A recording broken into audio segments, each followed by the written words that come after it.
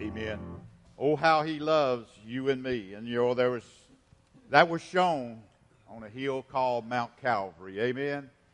After he went through the beating and the pain and the sorrow and all that he went through just to prove his love for you.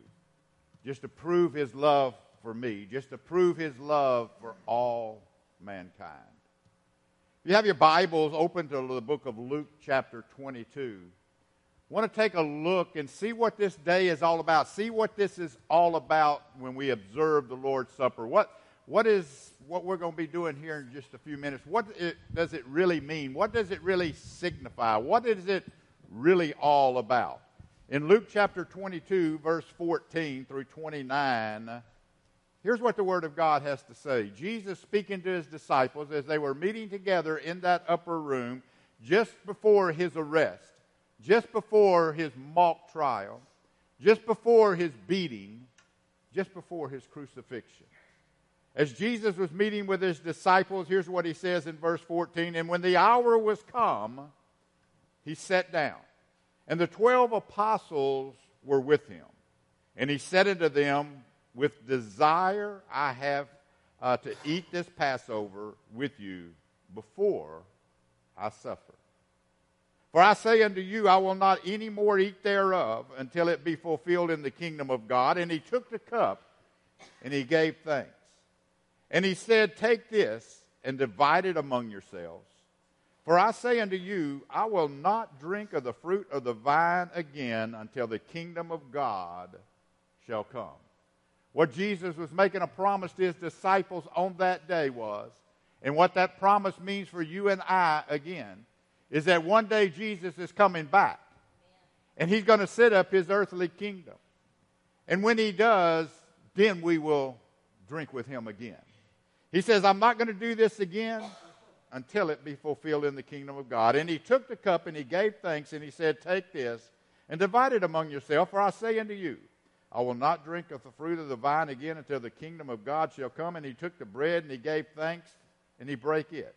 And he said unto them, This is my body which is given for you. This do in remembrance of me. And then in verse 20 he says, Likewise also the cup after supper, saying, This is the cup of the New Testament of my blood, which is shed for you. You know, at the Last Supper, Jesus shared a meal with his disciples, and then he led them into the ancient observance of the Feast of the Unleavened Bread, which is what is called Passover. What many don't understand is that night in the upper room there was two meals. There was the Lord's Supper in which all 12 of the disciples were there. But then the Passover meal came after that. You see, Judas, he was at the Lord's Supper, or the supper itself. But he wasn't at the Passover meal. It was between the Passover meal and the supper that they observed that Judas left the building. He left the building to go turn Jesus in. So the Passover meal was just for those faithful disciples of his. And folks, even today, the Passover meal, the Lord's Supper that we're going to partake, is for the people of God. That's why Judas had to leave the building. We'll talk about that here in just a moment. But after the meal, the evening meal, then the Feast of the Unleavened Bread, or the Passover, Jesus had with his disciples. Jesus used this opportunity to plant an important memory in the mind of his disciples in the upper room that day, and Jesus shared this meal for both their benefit and for our benefit even today. You see, as Jesus raised the bread and as Jesus raised the cup, as we'll do here in just a few moments, in Thanksgiving he added a new significance to an old ritual. You see, Luke 22 records that Jesus told his disciples, when you observe this Passover meal, when you observe this from now on, do it in remembrance of me. What was Jesus talking about? He said, remember the things that are about to take place. And when you have this Passover meal, when we partake of this Lord's Supper, he said, do it remembering all that I have done for you. That's why we commit the entire service to to the Lord's Supper. We don't just tag it on to the end of a regular service. We want to remember everything we do, the songs and the word, and when we share the cup and we share the bread, we want it all to be focused on Jesus in order that we will remember what he did for us.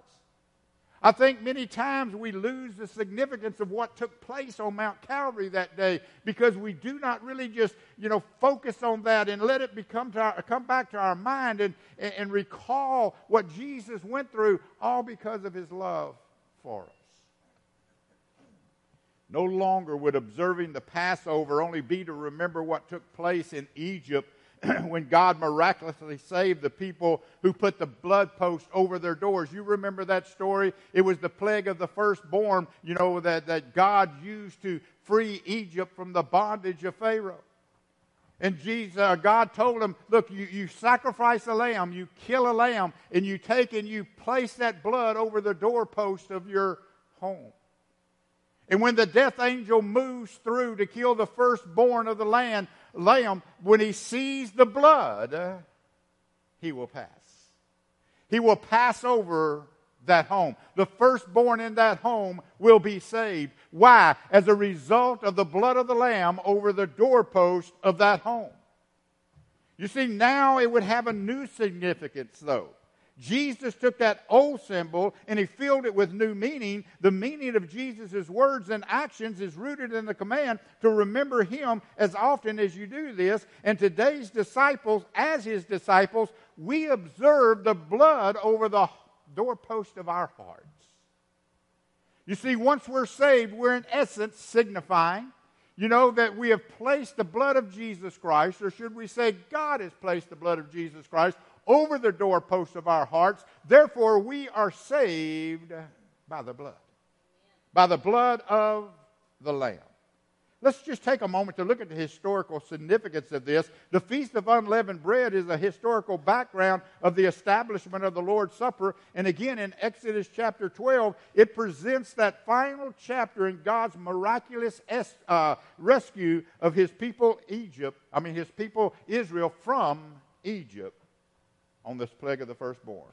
Again, as that angel passed through, the blood over the doorpost would signify that is a person of God. That is a child of God. The lamb and the meal of the unleavened bread becoming an abiding symbol to Israel of the deliverance by God. You see, as Jesus' disciples watched Jesus and listened to his words on this Passover, they would have understood the historical significance of his actions. What they did not fully understand until after the crucifixion, until after the resurrection, was the transformation of what had been a Jewish feast of remembrance into a new symbol, that new symbol being remembering the atoning sacrifice of Jesus Christ. He now, being the sacrificial lamb, whose blood again would be applied to the doorpost of our life. You see, when you invite Jesus Christ to be your Lord and Savior, spiritually, that's what happens. You're washed in the blood. We sing the song, washed in the blood. Folks, that's what it's all about. The blood of Jesus Christ now covers the doorpost of our heart, signifying we are a child of God.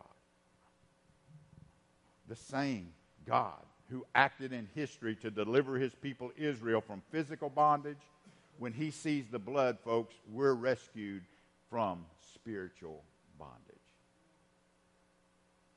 Look, the elements used in the Lord's Supper are not the real body and the blood of Jesus Christ, as some would say, but they're powerful symbols that cause us to remember that Jesus really did suffer and die. That Jesus really did die in a historical place at a historical time. What Jesus did centuries ago impacts my life today. What Jesus did centuries ago impacts your life today, and also our eternity as well. Because when that death angel passes through, folks, if the blood of Jesus Christ is not on the heart, the doorpost of your heart, you won't go to be with God. You'll spend eternity in a devil's hell. Now, the redemptive significance of this, you see, it's important to remember that the Lord's Supper has redemptive significance.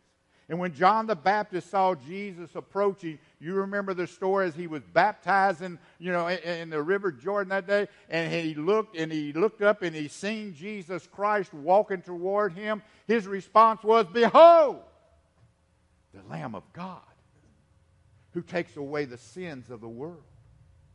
What did John mean when he said, "Behold the Lamb"?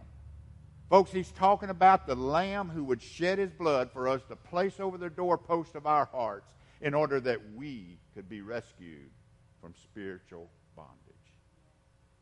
He takes away, he said, the sin of the world. John clearly established the reason for Jesus coming to this earth. The coming of Jesus was the fulfillment of the Passover lamb that for years Israel followed. In Exodus 12, the lamb was sacrificed for the deliverance of one family. One family. Only the family who was behind that door.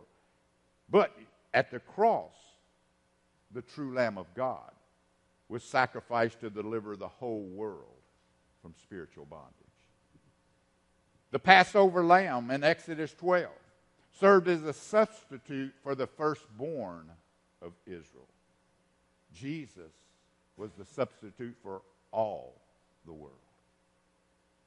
Without the death of a lamb in Exodus 12, the spreading of the blood over the doorpost, the children of Israel would have experienced the judgment of God. And without the shedding of the blood of Jesus Christ, folks, in his substitutionary death, we would have no hope of salvation.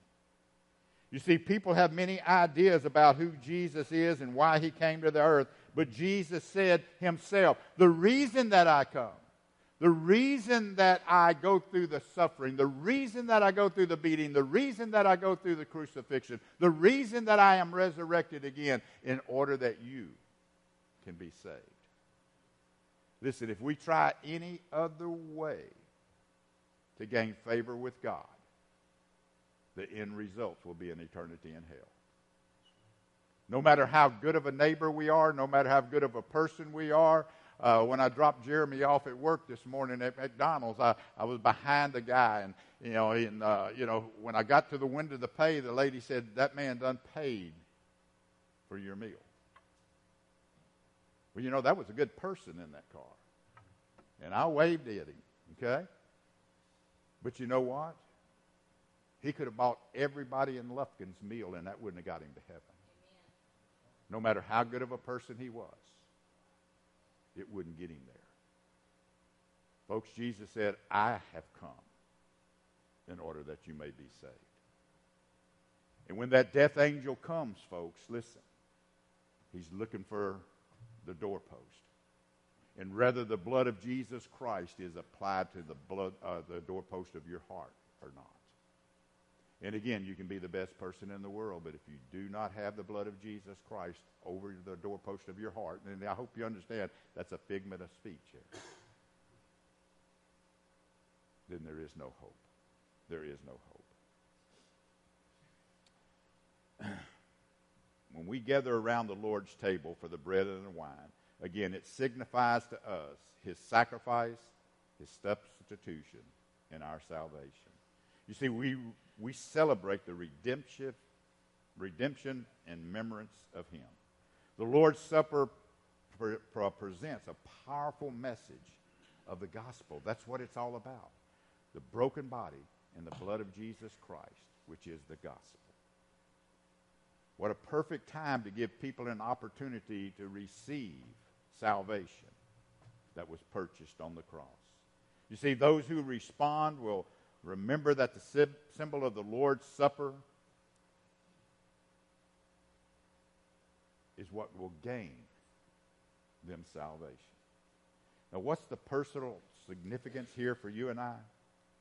We must also remember that the Lord's Supper has a personal significance. You see, in Luke 22, 19 and 20, Jesus' words record, "This is my body given for you. And the cup is the new covenant of my blood." No longer would lambs have to be slain. for your salvation.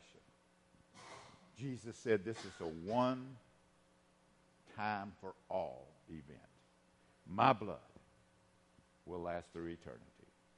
My blood will bring about salvation.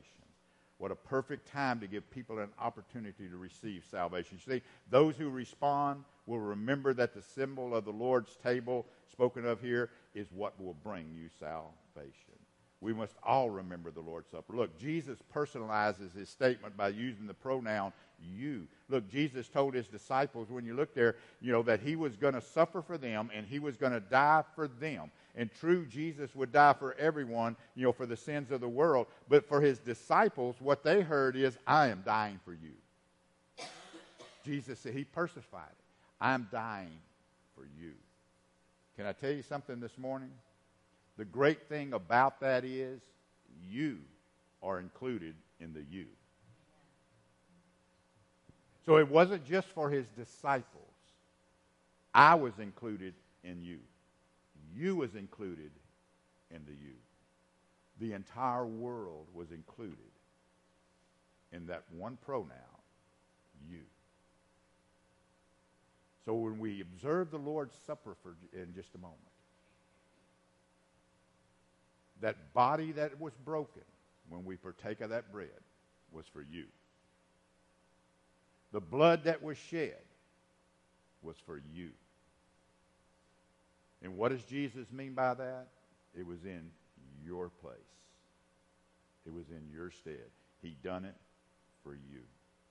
In 1 Corinthians 11, we'll look at here in just a few moments, Paul gives instruction concerning the Lord's Supper. In doing so, he reminds the Corinthian church of two things. First of all, their personal salvation is in Christ and in Christ alone. And the second thing is that the participation in the Lord's Supper carries inward and outward aspects. And I'll talk about this in just a moment. But first of all, inwardly, participants are to examine themselves spiritually before taking to the Lord's Supper. Are you spiritually ready to partake of the Lord's Supper? Or are there some habitual sins? Are there, some sins that, you're comfortable in? Are there some sins you haven't asked forgiveness from? In other words, before we get into the actual Lord's Supper, we need to inwardly take an examination of ourselves and see if there's anything that would be hindering us from going any further. And then also outwardly, participants proclaim through the Lord's Supper his death until he comes. And the same is true for us this morning. Observing the Lord's Supper carries personal significance because Jesus calls us to remember that what he went through was for you, personally.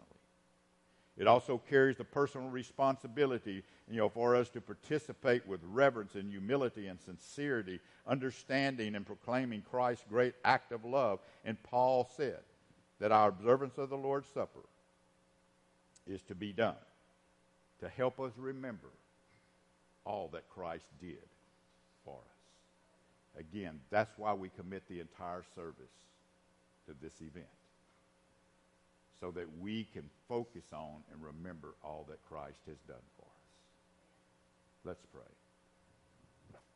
Father God, we come to you at this time and we just ask that you would search our hearts, that your Spirit would just move in and out these aisles right now.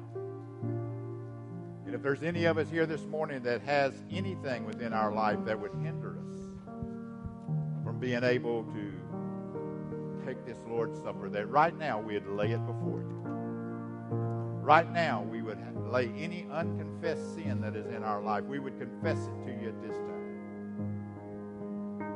That we want to cleanse our heart in order to allow your Spirit to move in our lives. It's in Jesus' name we ask. As heads are bowed and eyes are closed, I'm going to ask them to sing this song. Give us clean hands, and I want this to be your prayer. The altar's open if you just need to come.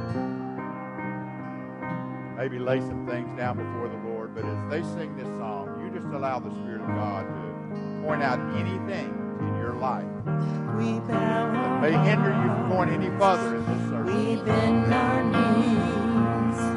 Oh, Spirit.